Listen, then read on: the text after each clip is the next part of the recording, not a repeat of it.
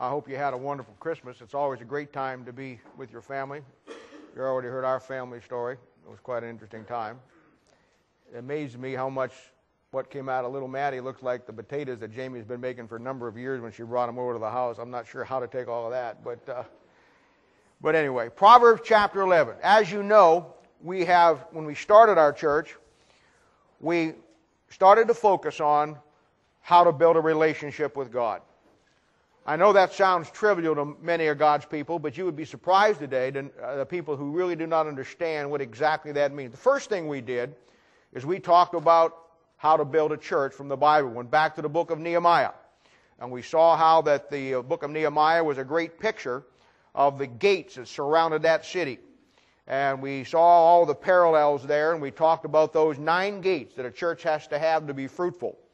Then we talked about relationship with the judgment seat of Christ, the most important doctrine for the child of God. And we went through all the aspects of that, and we looked at some incredible things there. We talked about your body, your soul, and your spirit. We defined those so you would have a better understanding. Last week we talked about the church and the ordinances given to the church versus the tradition that you get in many, many Baptist churches today. And we went back to the Bible and laid those things out so that you could understand it.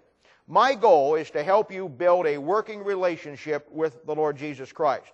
And so our study has been focused on that. And what we're going to do is we'll go through some things and we'll lay out a lot of information, and then we'll hold up and we'll look at some defining things to help take that material and put it back together for you. And as always, as I told you when we started, if you want to learn the Bible, I'll spend an hour a week with you, one-on-one, helping you understand how to put the Word of God together in your own life. And because to me, the most important thing in the world, and my single job as your pastor, is to teach you the Word of God and help you come to the place where you know how to make the Word of God work for you as God intended it to. So today we're going to talk about some other things, and we're going to look at applying some things that we've already learned, kind of go to the next step or the next level. Now in Proverbs chapter 11 verse 1 it says this: "A false balance is an abomination to the Lord, but a just weight is His delight." Now, Father, we thank you and praise you for the Lord Jesus. And Lord, we ask you today to help us to understand your word. We thank you, Father, for the principles that are found in this book, Lord, that will lead us and guide us into all truth. That we don't have to look outside this book for absolute truth and the final authority in all things for faith and practice in our lives. And we ask you today, Father, to bless us, bless those that are sick today. And Lord, help them to feel better, and bless us, Lord, as we come to your word today. Help us to focus on the things that will help us grow to be more like you every day of our lives. And we'll thank you and praise you in Jesus' name. For sake we ask it. Amen. Now, for me, when it came to the Bible, and I've told you this before, but this is the way I am. I have to break things down to its lowest common denominator. When I see something that's complicated, the only way I can understand it is to get the bottom line of what it is and then work from there. Now, the Bible is the same way. And if you was to ask me what was the one word that you have to understand if you're going to ever learn the Bible, it will be one word. It will be the word balance. Balance is the most important aspect that you're ever going to have in your Christian life when it comes to the Word of God. You know what? It's the most important thing in your own Christian life in your walk with the Lord. And I hope that as we're done today, you'll see and understand this great truth. And all the information that we're amassing here, and all of the times we're spending time in the Word of God, I want you to understand the fact that balance is the key thing. Whether it's in the Word of God or it's in your own Christian life. And when you think about balance, you want to remember 3 things. Now, these are 3 things that I've learned very early in my Christian life. I was fortunate that had a man that believed the Word of God, who understood the Word of God to great depth, that kind of took me under his wing, and I learned a lot of valuable things in the first early days of my Christian life. And that's why today, right now, as we're starting this church, we have a lot of new people that have come in. Some of you have been around for a while, but we need to focus and give you, at the early point of your life, what you need to understand. Now, 3 things to remember about balance. Simply this. First of all, when it comes to the Bible, don't ever overemphasize anything more than God does. We have a tendency in the Bible to get a pet truth. We have a tendency in the Bible to get a pet doctrine. And we want to read that doctrine into everything that we look at in the Word of God. And of course, I learned a long time ago that the Bible is the mind of God. It's the mind of Christ. It has in it everything emphasized the way God wants it to be emphasized. So when I read the Bible, and I've told you this before, I never read the Bible from a Christian standpoint. Because from a Christian standpoint, you'll find your pet doctrine or your churches or your denomination or whatever. I never read the Bible from a Christian standpoint. I always try to read the Bible from God's standpoint. I don't want to step back and look at it from my perspective. Well, Christianity is a very small slice of an overall complex Bible that deals with the nation of Israel, the tribulation period, the second coming of Christ, before the law, during the law, after the law, that intermediate period. You can't look at it that way. You have to step back and see it from God's standpoint. So I learned very early in life, don't ever put more emphasis on something than God does. I'll give you an example of that. We have today in what Christianity, a thing called the charismatic movement. And in that charismatic movement is the issue of tongues. And the issue of tongues today is the most unbelievable, impacting thing in the charismatic movement. You took tongues out of the charismatic movement, you wouldn't have a charismatic movement. You realize that tongues are only talked about 2 times in the Bible? 2 times. And the one time in the book of 1 Corinthians, he's not telling them how to do it. He's telling them they're doing it wrong. Now let me show you what I mean by that. You know what? I've talked to charismatics all my life, and they'll talk about the fact that, well, I speak in an unknown tongue. I speak in an unknown tongue. I speak in an unknown tongue. And I'll say, where do you get the concept of an unknown tongue? He'll take me over to 1 Corinthians chapter 12 or chapter 13 and says, see there? It talks about an unknown tongue. I'll always ask him, did you ever notice that the word unknown is in italics? Now, he never thought about that. You know why? Because he doesn't think that way. He has something he wants to believe, and do not try to confuse him with a lot of facts. The word unknown is in italics because when you translate from one language to the other, it doesn't always match up. So the King James translators, being the honest men of integrity that they were, put the words in that they put in italics so you would know, and that word unknown is in there because there's no such thing as an unknown tongue in the Bible sense. The church at Corinth was making up an unknown tongue. The King James Bible translators put it in there in italics so you and I would know the difference. But you see, when you don't approach the Bible and you don't study the Bible, then you just think that that thing is the way it's supposed to be, so there must be some kind of unknown tongue. So you build a whole doctrine on something that God only talked about in reality the right way in the book of Acts one time. And every time he talked about it in the book of Acts one time, it was always another audible language was on this earth. It was never an unknown deal. But you see, when you put the wrong emphasis, and you don't emphasize and you put overemphasis on what God does, when he doesn't do it that way, you're going to get out of balance. Now, at the same time, the second thing. Don't ever underestimate something less than God does. Just the opposite. Because there are things in the Bible that God puts great emphasis on. And we are famous as Christians.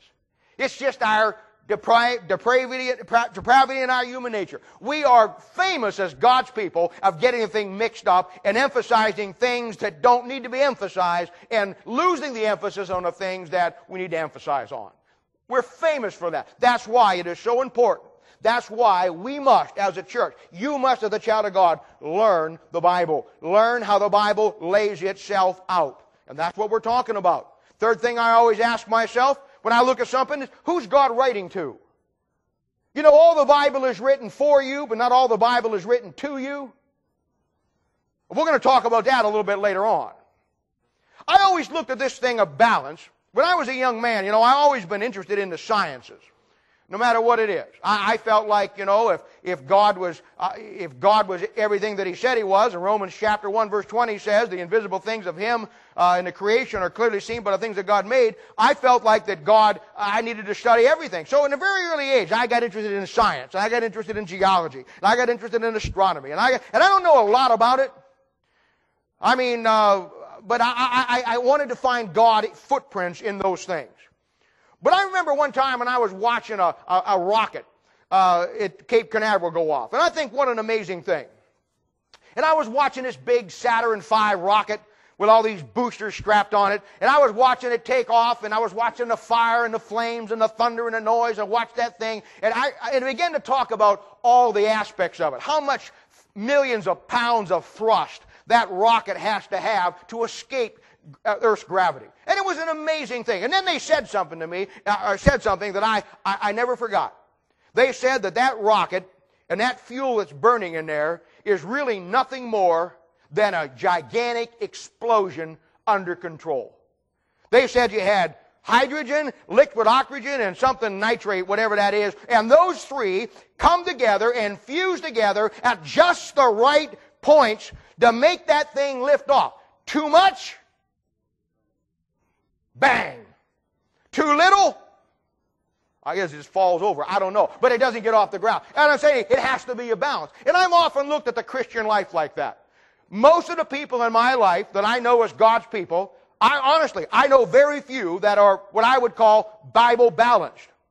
Their life, you see somebody that's all screwed up in their life and they're a Christian, I can tell you, without going into any detail, the basic fundamental problem, the lowest common denominator, will be balance.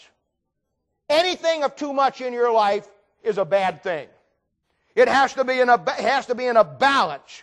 And just like a rocket ship going up will either go up, explode, or go down, your life will be successful, unsuccessful, or be a disaster based on the balance of the things of God and the things in this world in your life. We've talked a lot about the Laodicean church. We went through the Revelation chapter 3, I don't know how many times, on Thursday night Bible study and our times in the Word of God together. And you know now that we are living in a Laodicean church period. There's no doubt in your mind now that we're living in that time where we are the rights of the people, the justice of God's people over the rights of God. And we know that in that church, it's a mess. Just like the church at Corinth. And I'm telling you, the bottom fundamental problem in the Laodicean church is the same bottom fundamental problem in God's people's lives. No balance. Now, to have a balance, you have to have three things. You have a weight on this end, you have a weight on this end, and you have to have something in the middle that you move it back and forth to get the balance, or the things on the end to get the balance. But everything in your life needs to have three parts. If I had to take a magic marker and had a blackboard up here, I could draw a line right down that line. Whether you know it or not, that line has three parts. It has a breadth, it has a width, and you can't see it, but it has a depth. You remove any one of those three parts, you don't have the line. And I'm telling you, the Bible and getting the balance is understanding the thing as it lays out in that pattern of threes. Now, you talk about your relationship with the Lord. How's your relationship with God? How's your relationship with the Lord? Well, let me tell you this. If you're going to understand who He is, you better look at the name. The Lord Jesus Christ. The Lord Jesus Christ. There's three. And each one means something different. Each one portrays Him in a different aspect and deals with His deity and His humanity in a specific way. And you talk about Jesus. You got some people to talk about Jesus. You got somebody to talk about the Lord. You got some people to talk about Christ. But you want to understand Him in His entirety, in His simplicity in the Bible. You have to study Him as the Lord Jesus Christ. Now, you want to have a relationship with God? Okay. You want to have a relationship with a child of God? That's what we're talking about. It comes in a system of threes. You have lordship. You have relationship. And you have fellowship. You have to have those three in balance. You know what's really wrong with a child of God when they get out of whack? One of those three things get messed up. You have lordship. That's your personal spiritual relationship with God. You have relationship. That's your emotional side.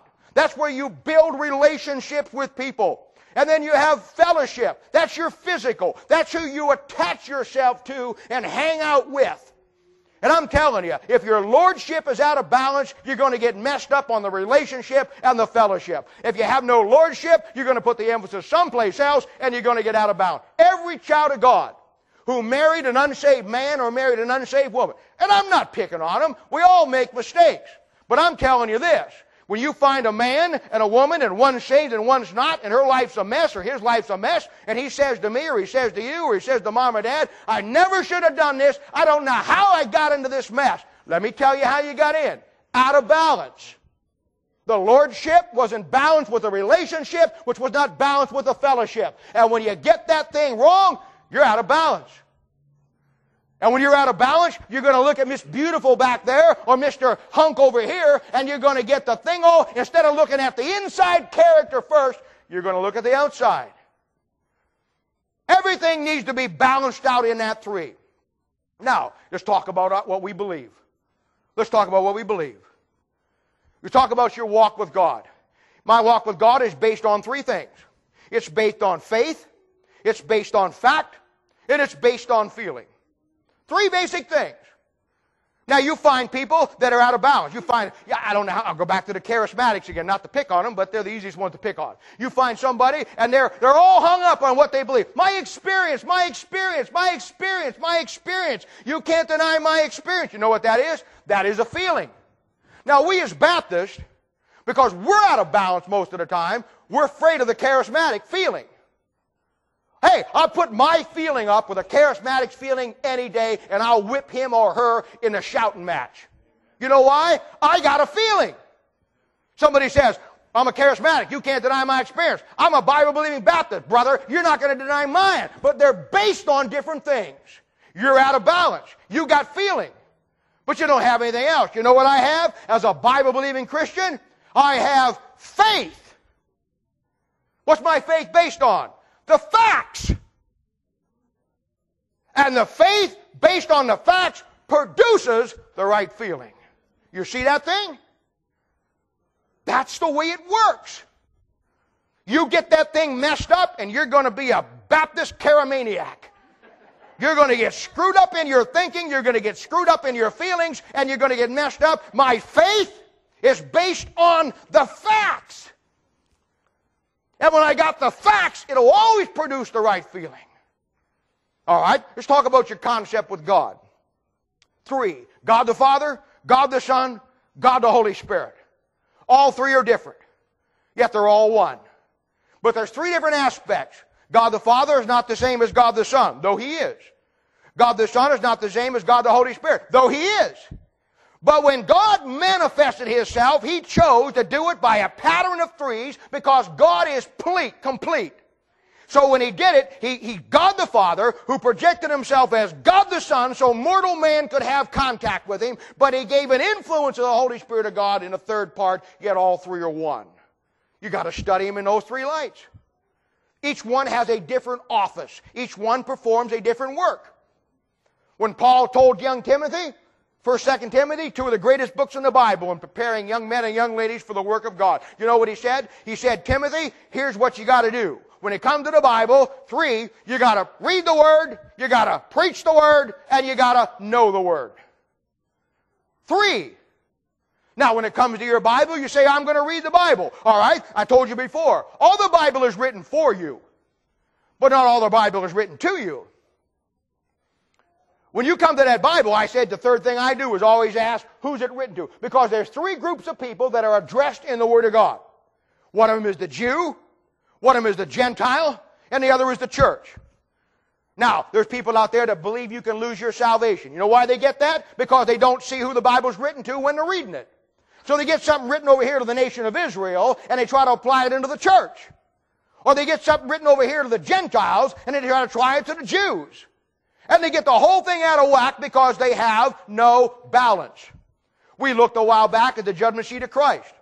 And I talked about the fact that there's three things that you want to put on that foundation. Gold, deity of Christ. Silver, the redemption story. And precious stones, people. Three, there's your balance. If you don't do what's right, you get wood, hay, stubble. But it'll always be a system of threes. And we could take the rest of the day, I could take the rest of the month, and we could go through all the threes that make up the balance.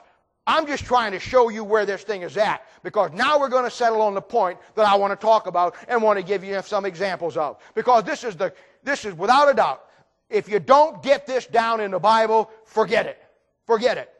You have to get the balance in the Word of God.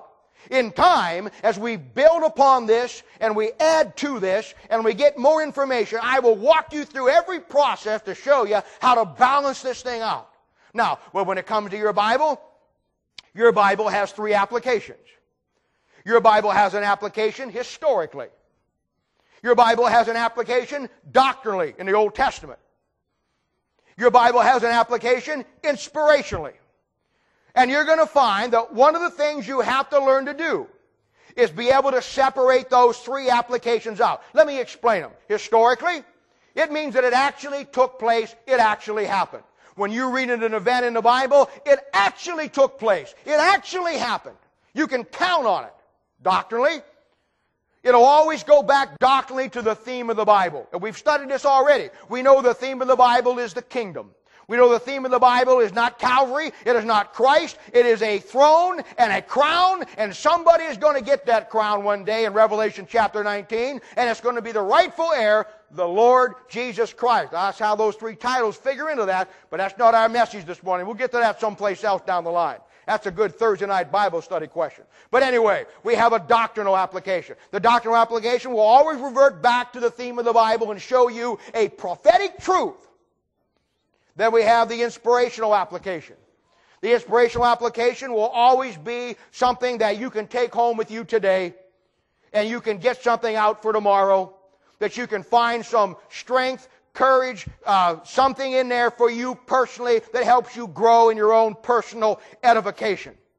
And I'm telling you, those three are the balance of a Bible, and when you have those three, you have the Bible down. Now my goal today and next week is to take the time to show you how to do that. To show you how, as you look at your Bible, 31,171 verses, 66 books, 1,189 chapters, how in the world are we going to take this book and put it into your mind, into your heart, into your brain, that you can really use every aspect of it functionally in your life? Well, it's a lot easier than it sounds, but you got to do it the right way. Remember I told you before? 2 ways to go to St. Louis. One way right down I-70, the other way is through Beijing, China, and over through Korea and back the other way. For you, I'm taking the short route. Not that there's anything in St. Louis, but that's where we're going anyhow. Now, a couple of weeks ago, I gave you a great truth. And I don't know if you paid attention or not. I've re-emphasized it. And a lot of times, you may think to yourself, well, he says the same thing sometimes over and over again. Yeah, because the price of learning is repetition. And you need to learn some things and get them in your brain. And one of the things you need to learn is that thing I gave you a couple of weeks ago, also threes, that in this world there's knowledge, there's wisdom, and there's understanding. The book of Proverbs tells you to get understanding. With all you're getting, get understanding. Knowledge, that's the facts. Wisdom, that's how the thing works. But understanding is how God fits into the scheme of everything. I told you before, you got World War I, you got World War II. Somebody's a historian and said, well, yeah, World War I started because Archduke Ferdinand was assassinated by Oswald Popanov, when it started World War I, the Russians got in and the Hungarians got in and took Hungary and all that, and then British got in because they had an alliance with so-and-so, and America got in because we had an alliance with so-and-so. World War II, yeah, here again, the sneak Japanese and Germany, Hitler coming out, fascist, Mussolini and all that stuff, and we had to get into the war because they bombed this and did that and all this, and you got all the facts. And somebody says, oh yeah, let me talk about General Alexander, let me tell you about General Patton, let me tell you about General MacArthur, let me tell you about General this, General that, General that. Now you got wisdom. You want understanding? World War I got the land ready for the Jew, World War II got the Jew ready for the land, 1948 they became a nation. See that? There's the difference. One is facts, one is wisdom. But you don't have understanding till you see God doing what He does. You think World War I and World War II was just God up there saying, whoops, they're at it again. You think God just comes up there, and walks around heaven, listens to the angels playing in harps and greets your grandmother and grandpa, and every 100 years or so walks over to the banners and says, well, what was them little ants are doing down there today? Now, you laugh at that, but you know how many God's people think that's the way God is? Tell you something. God is interested in history. God is interested in for one reason. His people, the Jew, and the coming kingdom. And where the church fits in, it's got a job to do, and everything else God didn't care about. He didn't care who wins the Chiefs game today. He didn't care who did this.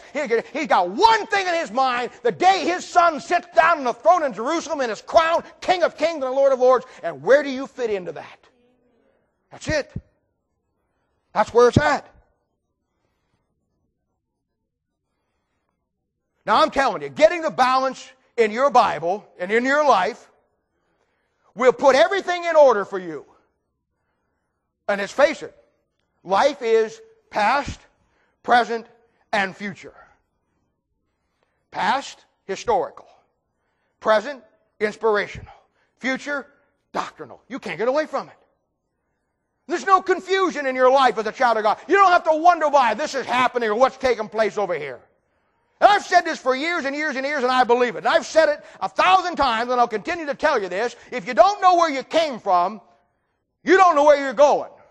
And if you don't know where you came from and you don't know where you're going, please do not insult my intelligence by telling me you know where you're at. So many of God's people are just going through the motions like the little rat in the little maze, trying to get to the cheese at the end called heaven, and just going through the bumps and turns without ever understanding what on earth did God save us for. Balance. If there's anything you have to get, if you're going to ever do anything, be anything, accomplish anything, you're going to have to see it from God's standpoint. Doctrinally, historically, and inspirationally. Now, I've got a couple examples today, and I want to show you, though. I want to give you, these are easy ones. A lot of them are easy in the Bible. We make things a lot more complicated. I'm not telling you there aren't some hard ones. But I'm going to give you some easy ones. Now, from this point on, now that I've given you this, any question on Thursday night Bible study, starting this week at our New Year's Eve thing, when somebody asks a question in some place, we're going to talk about all three applications. We're going to see this thing. So from this point on, and next week I'll give you the key how this thing all goes together and how you amass all this information. But right now I got to show you some things. All right, first of all, come back to Exodus chapter 12. Exodus chapter 12.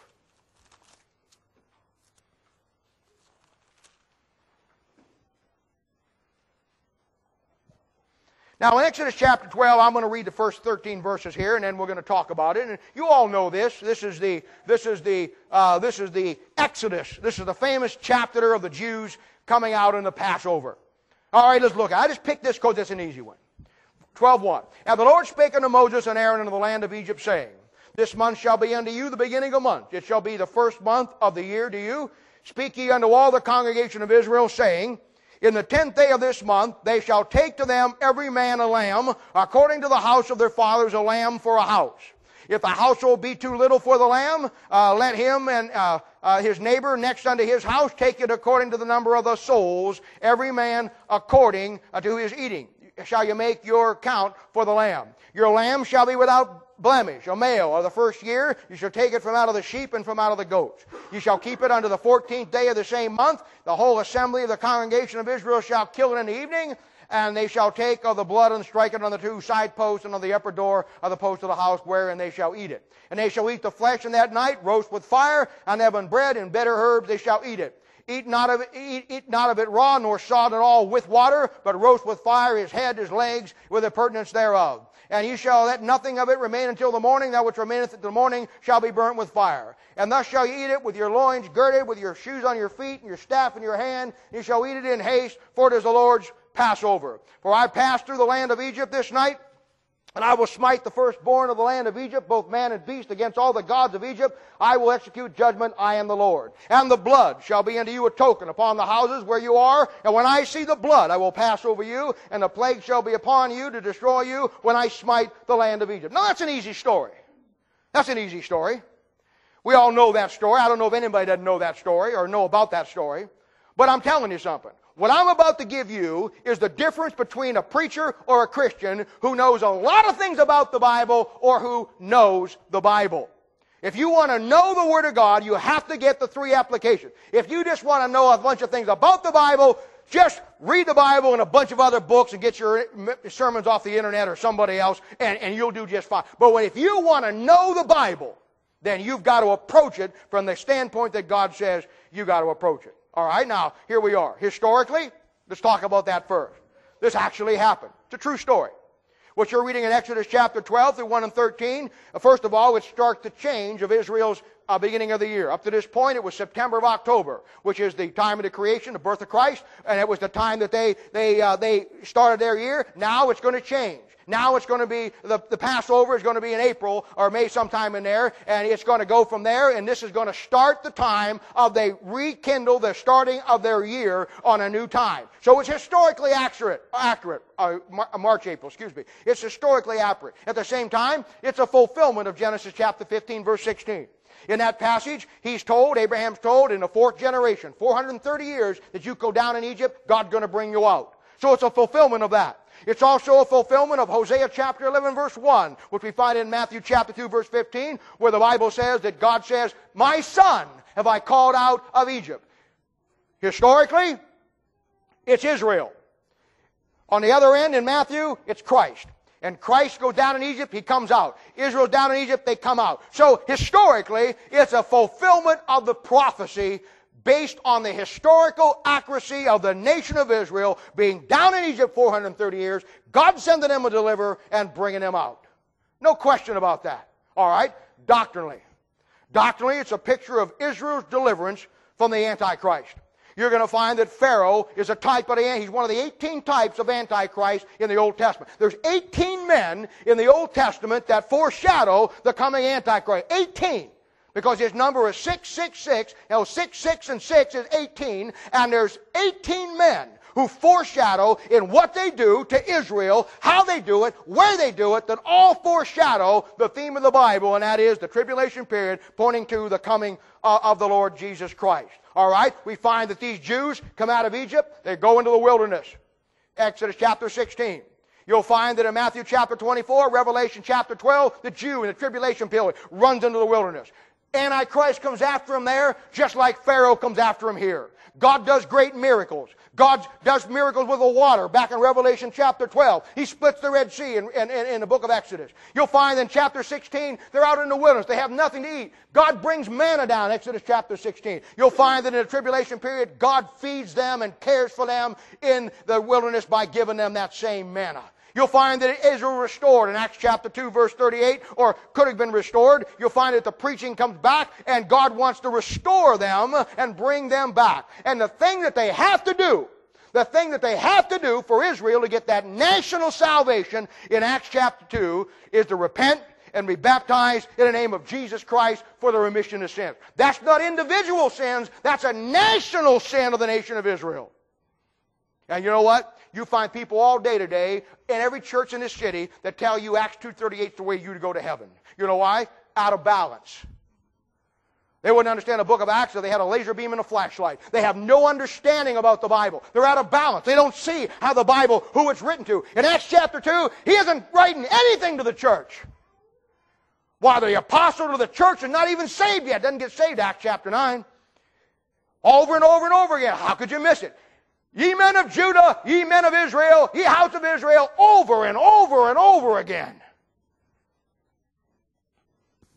And you see that in Exodus chapter 12, that is a picture doctrinally of them coming out of the world, going down into the tribulation period in the wilderness, the Antichrist Pharaoh coming after them, and God sustaining them, and then God giving them a deliverer.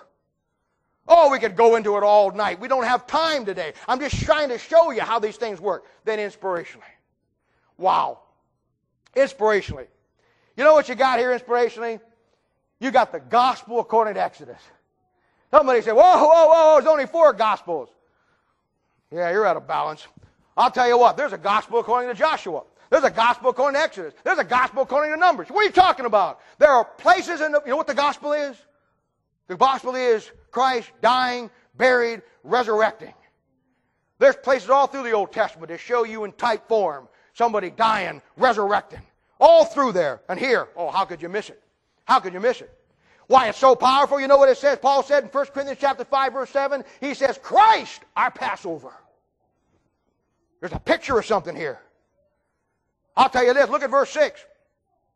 He said that lamb was to be kept from the 10th day to the 14th day. You go to Mark chapter 11 or a number of places in the New Testament, you'll find that Christ is killed on the 14th day. 14th day. He says in verse 5, it's a male lamb without blemish. Really? 1 Peter chapter 1 verse 8 says, you're not redeemed with corruptible things of silver and gold, but the precious blood of Christ as a lamb without spot. Israel kills it. Matthew chapter 27 verse 25, the nation of Israel says, His blood be upon us and our people.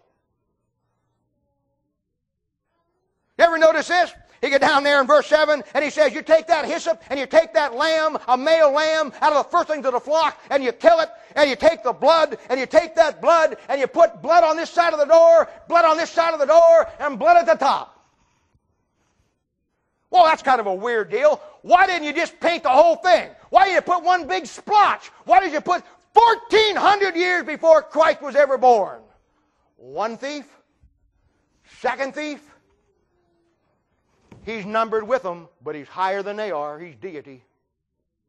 1, 2, 3. 1,400 years before the birth of Christ. Now, what are you going to do with that? I mean, I'm telling you. What are you going to do with that? I'll tell you something else. Look at verse 8 and 9. Fire. God's judgment.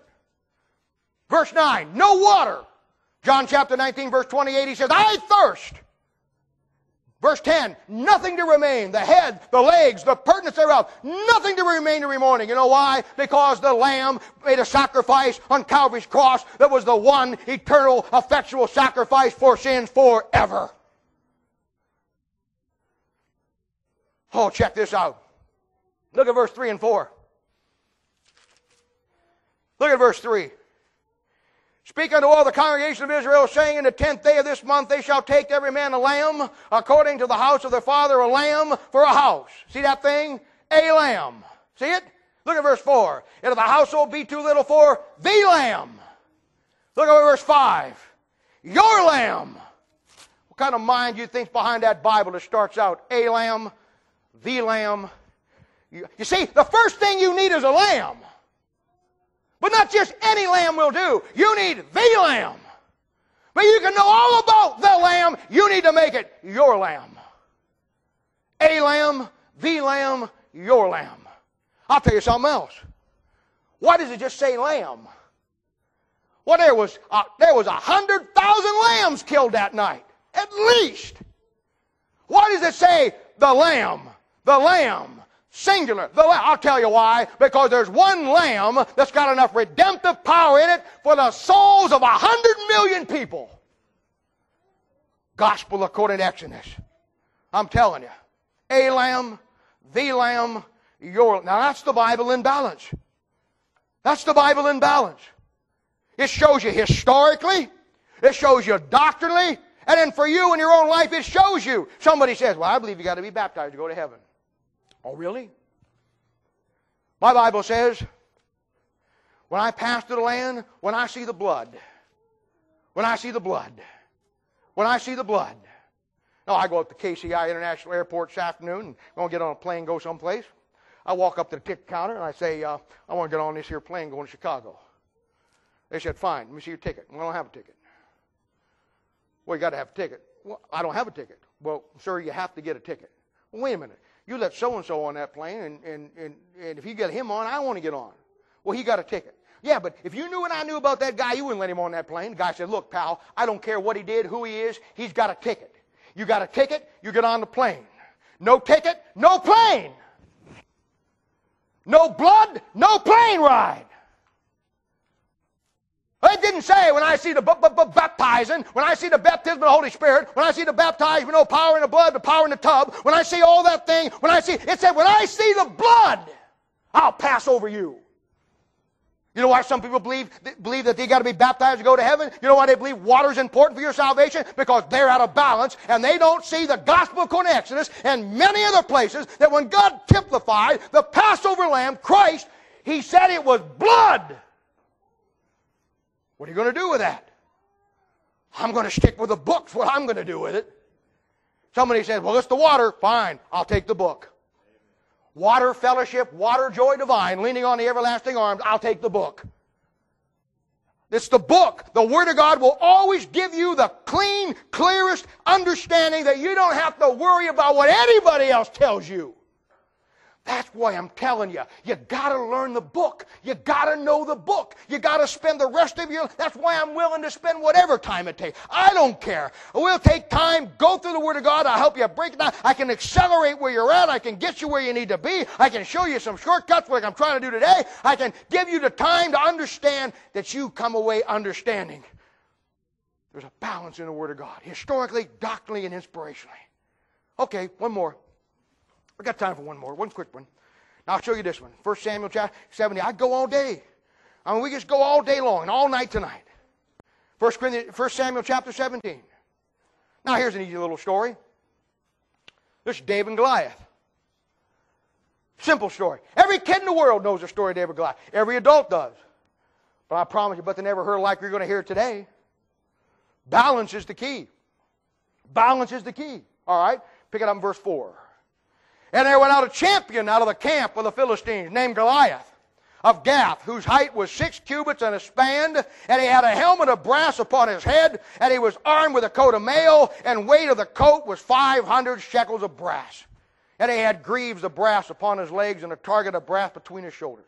And the staff of his spear was like a weaver's beam, and his spearhead weighed 600 shekels of iron, and one bearing a shield went before him, and he stood and cried unto the armies of Israel, and said unto them, Why are ye come out to set your battle in array? Am not I a Philistine, and ye servants to Saul? Choose you a man for you, and let him come down to me. And if he be able to fight with me and kill me, then we will be your servants. But if I prevail against him and kill him, then ye shall be our servants and serve us. And the Philistines said, I defy the armies of Israel this day. Give me a man that we may fight together. When Saul and all Israel heard those words of the Philistines, they were dismayed and greatly afraid. Simple story. Now, historically, it actually happened. I know you got all kinds of guys running around trying to prove that Goliath wasn't a real giant. He was a real giant. Depending on the length of a man's cubit, whatever the case may be, he was anywhere from 9 foot tall to 13, 14, 15 foot tall. I don't know exactly how big he was, but he was bigger than your average dude. And I'm telling you what, he's down there and he's walking up and down in that valley and he's telling them out there and he's making fun of God and Israel and the nation of Israel, and he's saying, you know what, I'm going to whip you, and it's real simple. We don't have to get all armies out. You send me a guy down here that'll fight with me, and if he whips me, we'll serve you. If I whip him, you serve us. Now you see, that sounds simple, but you send a normal guy down to a 13-foot guy that weighs about 750 pounds. Let me tell you something. They knew they were going to win. And it actually took place. David went down and killed him. David walked down there, picked up a rock, let him have it between the eyes, and it was all over. And it's a historically accurate, true thing. It really happened. Absolutely happened. All right? Doctrinally. Doctrinally. David's a type of Christ. Goliath, again, is one of the 18 types of Antichrist. It always goes back to the kingdom concept. You say, now how do you know that, Bob? Well, look down there in verse 34 and 36. Now, here's how you let your Bible tell you. It isn't deluded Bob with his paranoia. It's going to the Bible and seeing what the Bible says. My only crime against humanity is I believe what the Word of God says totally and completely. And in verse 34, 36, David said, hey, don't be afraid, I'll go out and fight him. And they said, oh, you can't go down and fight him. And David said, hey, don't worry about it. You know, when I was watching a sheep one time, and a lion and a bear came down to try to steal some sheep, and I killed both the lion and the bear. And this Philistine shall be as one of them. Revelation chapter 13, verse 2 says the Antichrist is like a lion and a bear. Look at verse 46. This day, any place you find it, anywhere, any place in the Old Testament you find it, it will be context, second coming of Christ. Anywhere. That day, there's only one that day in the Bible, and that's the day of the Lord. They're in a valley, verse 3, south of Jerusalem, about 15, 20 miles, right down around down there like Armageddon. This Philistine is an unsaved man. He persecutes the Jew, the nation of Israel, just like the Antichrist is going to do in the tribulation. And all the leaders, Saul being the biggest man in the camp, Bible says he stood taller than any man in Israel. He's scared to death. Scared to death. But what do we got? We got God sending them to deliver against an unsaved Philistine who's trying to wipe out the nation of Israel. What kind of guy was he? A shepherd, a warrior, and a king. Woo, type of Christ. He hits him right in the head. Antichrist killed with a head wound. Revelation chapter 13, verse 3, Psalm chapter 74, Zechariah chapter 11. With a rock, with a stone. Daniel chapter 2 says it's a stone made without hands. Oh, yeah. And I always like this part. Bible tells you in verse 50, in particular, there's no sword in David's hand. You ever notice how God takes particular interest in telling you little things like that? You got to watch everything you read in the Bible. You know why? Because he didn't have to have a sword in his hand. He said, I'm coming to you in the name of the Lord God. Revelation chapter 19, verse 11 says, the word of God is sharp two-edged sword, comes out of his mouth. He didn't need one in his hand. He spoke what he was going to do. I come to you in the name of the Lord. Can't miss it. Can't miss it. Now, inspirationally, I'm just going to tell you this. David is a type of you and me. And that giant Goliath, sure, he's a picture of the devil. But he's a picture of things in your life. There's always going to be giants in your life going to try to intimidate you to doing what's right with God. Always going to be. Always going to be. I don't care who it is. It may be some unsaved friend. It may be some other religion. It may be a mom or a dad. It may be an uncle. It may be a brother or a sister. But it'll be something. It may be somebody at work. It may be some circumstance. But there'll always be something in your life that'll walk up and down in front of you trying to make you afraid that God is not the God that He says He is. And the giants in your life will be, and you whip them there, here, just like David did. That's the same thing. Goliath was a champion. I dare to say, well, we know he never lost. If that was the deal, you whip me, I serve you, I whip you, you serve us, he's still alive. He'd never been defeated. He'd never been defeated. He's the champion. He never lost. Just like the devil. He wants to make you fear. He wants to make you lose faith and fail in whatever it is in your life.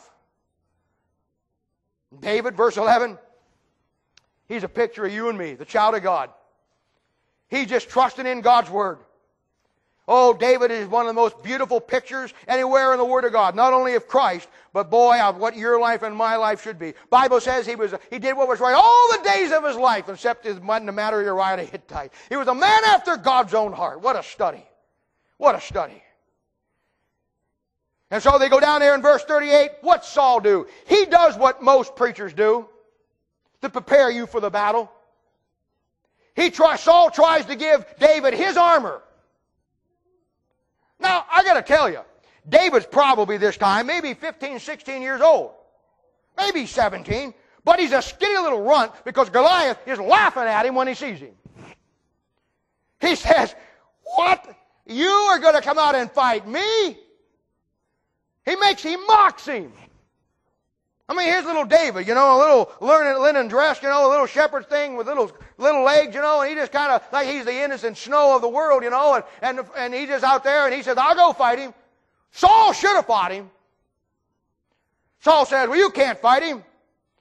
David said, I can fight him. He said, okay, give me my armor. And Saul took his armor, put it on David, put all of this stuff on. Don't you know that was a sight?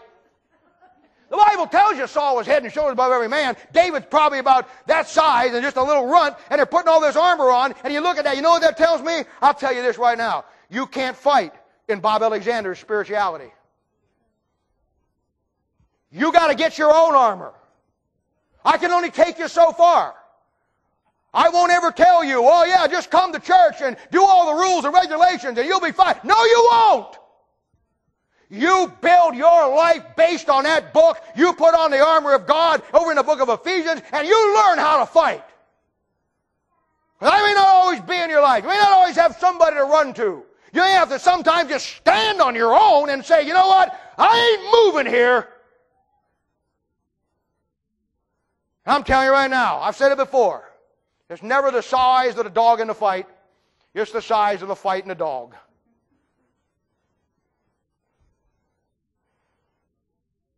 David tries to put on Saul and he says, I've not proved this. I can't wear this armor. So he goes down to a brook. He gets him 5 smooth stones. And boy, from the battle that takes place from this point on, there's some things we got to see. Let me tell you something. Don't ever doubt this for a moment. If you don't study David's life, you don't know this. David was the greatest warrior Israel ever had. You know what? I never find a time that he didn't plan a battle. He didn't go back to the Old Testament someplace before him and find out how they fought a similar battle. My Bible tells me that God will make your arms strong enough to bake bands of iron. He'll teach your hands to war. That book is the battle plan for your everyday. You can find how to fight. And I'm not talking about, well, when I just don't feel good, go in here and read me the verse for my headache. I'm not talking about that. I'm talking about understanding. I'm talking about realizing that this book tells you how to deal with every giant that will come in your life. Watch. Watch. Watch. First of all, go the distance. Be prepared to give more than you have to. I don't know if you ever saw this or not. Don't give any quarter. He goes down and picks up 5 smooth stones. I've told you before, I've heard preachers say, he picked up 5 smooth stones because he was really God's man, but he just really didn't trust God. No, no, no, no, no. You don't know your Bible. 2 Samuel chapter 21, verse 18 says, Goliath had 4 brothers. That boy's prepared to go the distance. You take out one, want to make a family fair, we'll go 5 for 5. Go the distance. Be prepared for anything. Never assume that once you deal with this one, all the giants are gone. Smart. Know. Read that. Know that David picked up 5 because he knew he had 5. And whatever giant you got walking in your valley today, when you defeat him, his brothers will be right down the road. There's never a time in your life and my life till we die and go home to glory that this warfare is over. There is no discharge from this war. Second thing, pay attention. Pay attention. When you get into the battle, when the giant's before you, pay attention. This is where you have to overcome your fear. Greater is he that is in you that's in the world. This is where you got to get your confidence level with God, that God will take you through anything. Pay attention. God will always give you the victory by showing you, listen to me, by showing you the enemy's weakness. If you don't hear one other thing I said today, hear this. God will always give you the victory by showing you the enemy's weakness. Look at verse 5 and 6. It says, when he comes to him, he has a helmet, coat of mail, greaves on his legs, spear, and a shield. Now, if you look at verse 41, you see the giants drawing near. And then they have this little conversation back and forth. And in verse 48, it says the giant arose. You know what he did? That giant was walking up and down there making fun, and they sent out their champion, and he sees this guy coming, and he's walking toward him. And when he sees who he is, he just about has a heart attack, and he sits down. And he's laughing so hard and thinking, this guy is nothing. I can whip him nothing, that he sits down. One place he's going for him, other place he arises. Oh, but when he arises, verse 45, he has a sword, he has a spear, and he has a shield. He's taken off his helmet, and he's taken off the greaves on his legs. The 2 number 1 things you don't want to do if you're fighting a guy who knows how to use a slingshot. I don't care if you're 175 feet tall, 3,450,000 pounds. That boy cracks your kneecap, you're going down. I don't care how tough you are or how tough you think you are. Brother, if Arnold Palmer stood you across that thing, and Arnold Palmer could stand here and tee off and hit you between the eyes with a golf club, you'd be absent the body and present with the Lord. Now I'm telling you, pay attention. When you have a giant, a false religion, a brother or sister, somebody, whatever the case may be, when a giant is in your life, God will always show you how to get the victory, because He'll always show you where they have left their armor unchecked. If I'm dealing with somebody, I'll deal with them in 1 or 2 ways. I'll deal with them with their legs, where they've been and where they're going, or in their head, their philosophy of what they've got. You know, there's some people you don't want to deal that way with. Bible says, answer a fool according to his folly, lest it be wise in his own conceit, Proverbs. Then it says, answer not a fool according to his folly. There's a time to and a time not. Sometimes you go after their legs, sometimes you go after their head. When I'm coming with a charismatic, Mormon, Church of Christ, you name it, any of the American cults, you think I'm going to sit down with Jehovah's Witness when he comes to my house and he says, well, what do you believe? Oh, you're a Baptist. Yeah, I'm a Baptist. What do you believe about hell? Well, I'll show you what I believe about hell. I got all my verses here because we had a class in our church and my pastor showed me all the verses. I believe this. You know what? He's going to give you his. You're going to give you his. You're going to spend an hour and a half going back and forth, and you are not going to accomplish anything except you are probably going to be more confused then than you were before. Don't ever go after him that way. Charismatic, I'm not going to sit down and talk to you about tongues. Church of Christ, if you think I'm going to waste 15 minutes talking about why you believe the book of Revelation is or isn't when I do it is, I'm not going to do that. If you think I'm going to sit down to a Mormon and ask him, well, why do you build your temple over there? Well, Lord's coming back. Well, let me show you the verses back. I am not going to do that. It is a waste of time. You know what? I'm going after his legs. Mormon, Church of Christ, Charismatic, Jehovah's Witness, got one question for you. Where were you in 1600? Where were you in 1700? Well, you don't find anybody on the face of this planet believe what you believe for the middle 1800s. You know where the first Baptist church was in America? It was in Providence, Rhode Island, 1610 by John Clark. Where are you at in 1610? What kind of Bible you got? Well, I got a King James Bible. There wasn't one man on that translating committee to believe what you believe. Let me see your house. Let me see. You guys sing Amazing Grace at your church? Well, yeah, we say, she didn't believe what you believe. You know what? Where were you, Charismatic? Where were you before 1900, Amy Mason Simpson, over there in Topeka, Kansas, Azula Street Mission in Los Angeles? Where were you? How come the great missionaries in the Philadelphian Church Age, when they went to Africa and India, they were all medical doctors? What's the matter? They lose the power of healing because they didn't believe? Why do they all translate the King James Bible into the dialects of the language of the people? Why don't they just speak in tongues? Not enough faith? Out of balance. No idea. Don't know where they've been. Don't know where they're going. You sure don't know where you're at. And I'll use it. When I have to fight those Goliath, man, it ain't going to be a headshot. I'm taking his legs right out from under him because he got nothing to stand on. Except, Lord, build the house. They labor in vain that build it. You got no history. You got no foundation. Well, I can trace mine back to the Waldensians, to the Albigensians, to the Huguenots, right back to the book of Acts. Where do you go from Joe Smith? Where do you go? Where do you go from Mary Baker Eddy? Where do you go from Alexander Campbell, Barton Stone? Where do you go? You go to Sears, Penny's, and Kmart, but you don't go anywhere in the Bible. No. Pay attention. God will always show you the weakness of the giant in front of you. In one case, go after his legs. He's nothing to stand on. Other one, go for David had two options. David saw that thing coming down there and he says, I know how he thought. I looked at that thing and he said, you know what? He took off the worst two pieces of armor he could have took off. What an idiot. I look at that thing. I look at somebody who says, well, I'm a Jehovah's Witness. And I think, what an idiot. I mean, if you're going to go to hell, and I don't want anybody to go to hell. And I'll do whatever I can do. But let's just put it in practical sense here now. If you're going to go to hell, go as a Catholic. Go as a Buddhist. I mean, going to hell as a Catholic, going to hell in a Cadillac. Going to hell with a Jehovah's Witness, going to hell in a Volkswagen. I mean, it's nothing.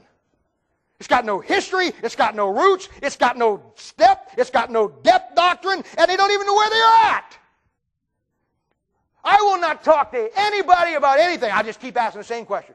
Where were you in 1500? When the Great Reformation was going on and the world was being rocked, where were you guys? Show me one guy. Give me one guy. I don't want two. I don't want three. I don't want 100. I want one man in 1700 that believes what you believe. I'll give you 100 for every one you give me. And don't just come up with Ralph Schwartz. Show me. Your own Bible. You guys can't even produce your own Bible. You got to steal your Bible from Baptists. You got to get your hymnal from Baptists, and then you want to tell me that I'm wrong and you're right? Take his legs out. Now, if I'm going up against a Roman Catholic, Muhammad, or Muslim, tough to go up against Muhammad. He's dead. Confucius, one of those guys. You can't go after their legs. They've been around a long time.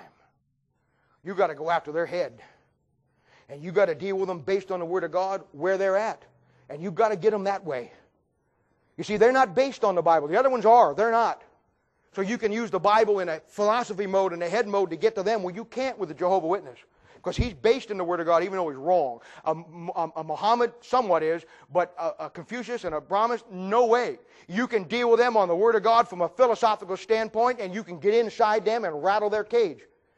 You try to deal with them by cutting their legs out from under them, you got nowhere to go. They've been around forever. You got to get them with a headshot. When old Saul, when old Goliath come out there, David looked and he says, got two options here. I can take him in the head. I can take him in the leg. I got my 5 stones in case his brothers want to make it a family affair. Maybe I ought to get one for his mother. But I'm taking his brothers, they want to go. Now I got to decide this. He's walking down there, he's laughing. Where am I going to nail him? About that time he said, whoop, can't get him in the leg. He's type of the Antichrist. The Antichrist gets it in the head. Got it. But I'll write this down so Bob Alexander can figure it out down the line someplace. So when he's got to fight his giants, he'll know there's 2 ways to get him. And down he went. Now, if you think I'm kidding when I just told you that, you think I'm just making it up, I believe that. Said, I put all your names in there. Not just mine, I put all your names in there. Go after that giant on 2 areas, his head or his legs. And finally, the last thing I want to say is this, and this is the best part of the whole thing. I love the way the Bible is put together. Look at verse 49. Goliath, on his face. See that thing? And did it say on his face? Help me. Is it on his face? On his face. I love that. You go to 1 Samuel chapter 5, verse 4, you know what you find? You find the god of Goliath. You know what his name was? Dagon. And you know the story. Philistines been whipping the nation of Israel. They take the ark of God. Bring it down in Dagon's temple.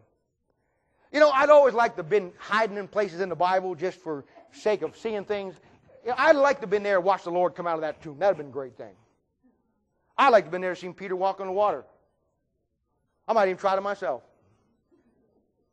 I like to be, but you know one place I would just like to be, when those Philistines, when they're carrying that ark and they're just dancing around, you know, we beat God, we beat Israel, we got the ark, this thing is nothing special. Everybody, he kills their people when they touch it, but look at us, we got it, woohoo, taking it. And there's Dagon, you know, standing up there, you know, big old half man, half fish, and he's standing up there, you know, big old 20-foot tall, and they're saying, Dagon's our God, he's the man, you're the man, Dagon, you're the dude, yeah, put it down there, put the ark of the Lord down there, and boy, I went outside that temple, you know, big old doors creaking closed, an eerie light with stained glass windows, you know, and pipe organs over here, and all these things, you know, and they're down there, and they close those doors, and they're all going down the street, you know, for their lunch and all those things, you know, and it gets quiet as a tomb in there, boy.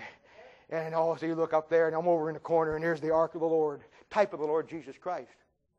I mean, you do know the ark of the Lord coming down through the wilderness, the same route he's going to take his second coming of Christ, type of Christ. They took that ark over Gilgal, over Jordan, the same place he's going to cross. Took it right over the Mount of Olives, right within the Eastern Gate. Same thing, same thing. Oh, balance, balance, balance. Oh, they shut those doors, man. Those candles are simmering in there. And you could look up there and see that thing. Boy, there's that big old stone god of Dagon. And, ooh, what's that? Trickle of sweat coming down his forehead. About that time, bright, shining young man, about 33 years of age, comes into view there and looks up at Dagon, looks down at the ark. Now there's sweat pouring off of Dagon. He says, down. Boom! They come in the next morning. Hey, go Chiefs. Dagon's falling down. Let's get him back up again. Dagon's saying, no, just leave me down. Back up he goes. They go back out. Again, door shut. I said, down, and the Bible clearly tells you, Dagon fell on his face. Let me tell you something. The giants in this world all wind up just like the gods they serve. And the Bible says there's coming a day when every knee will bend and every tongue will confess that Jesus Christ is the Lord, to the glory of God the Father. They all end the same way. The giants and their gods all wind up at the great white throne judgment on their face. You don't have to be afraid. You pay attention. You learn. Get the balance in everything in your life in the Bible. Let me help you any way we can. And focus this thing to the point where you see and understand that the battles in this life are laid out for you in the Bible, and they show you how to fight them. You either fight them in your own way or you go God's way, and God's way you will always get the victory. David saw that boy coming down there. He says, got two options, head shot, leg shot. You see somebody coming up there going to give you got two options, head shot, leg shot. And then he used the Word of God to execute the procedure. Simple as that. Balance. You have to have balance in the Word of God. Let's pray. Father, we thank you and praise you for all you do for us. We love you. Lord, we just ask you to give us a good day today. Help us, Father, to just Cling to your word, Lord, and love this book. Love it more every day. See it for what it is, Lord. Help us to grow and to learn from it, and help us to be everything that we need to be. And Lord, help us to learn every week as we study your word. Give us a good week this week as we look forward to New Year's Eve. And may, Lord, we really endeavor to show people the Lord Jesus Christ in our church. And we'll thank you and praise you in Jesus' name. For a sake we ask it. Amen.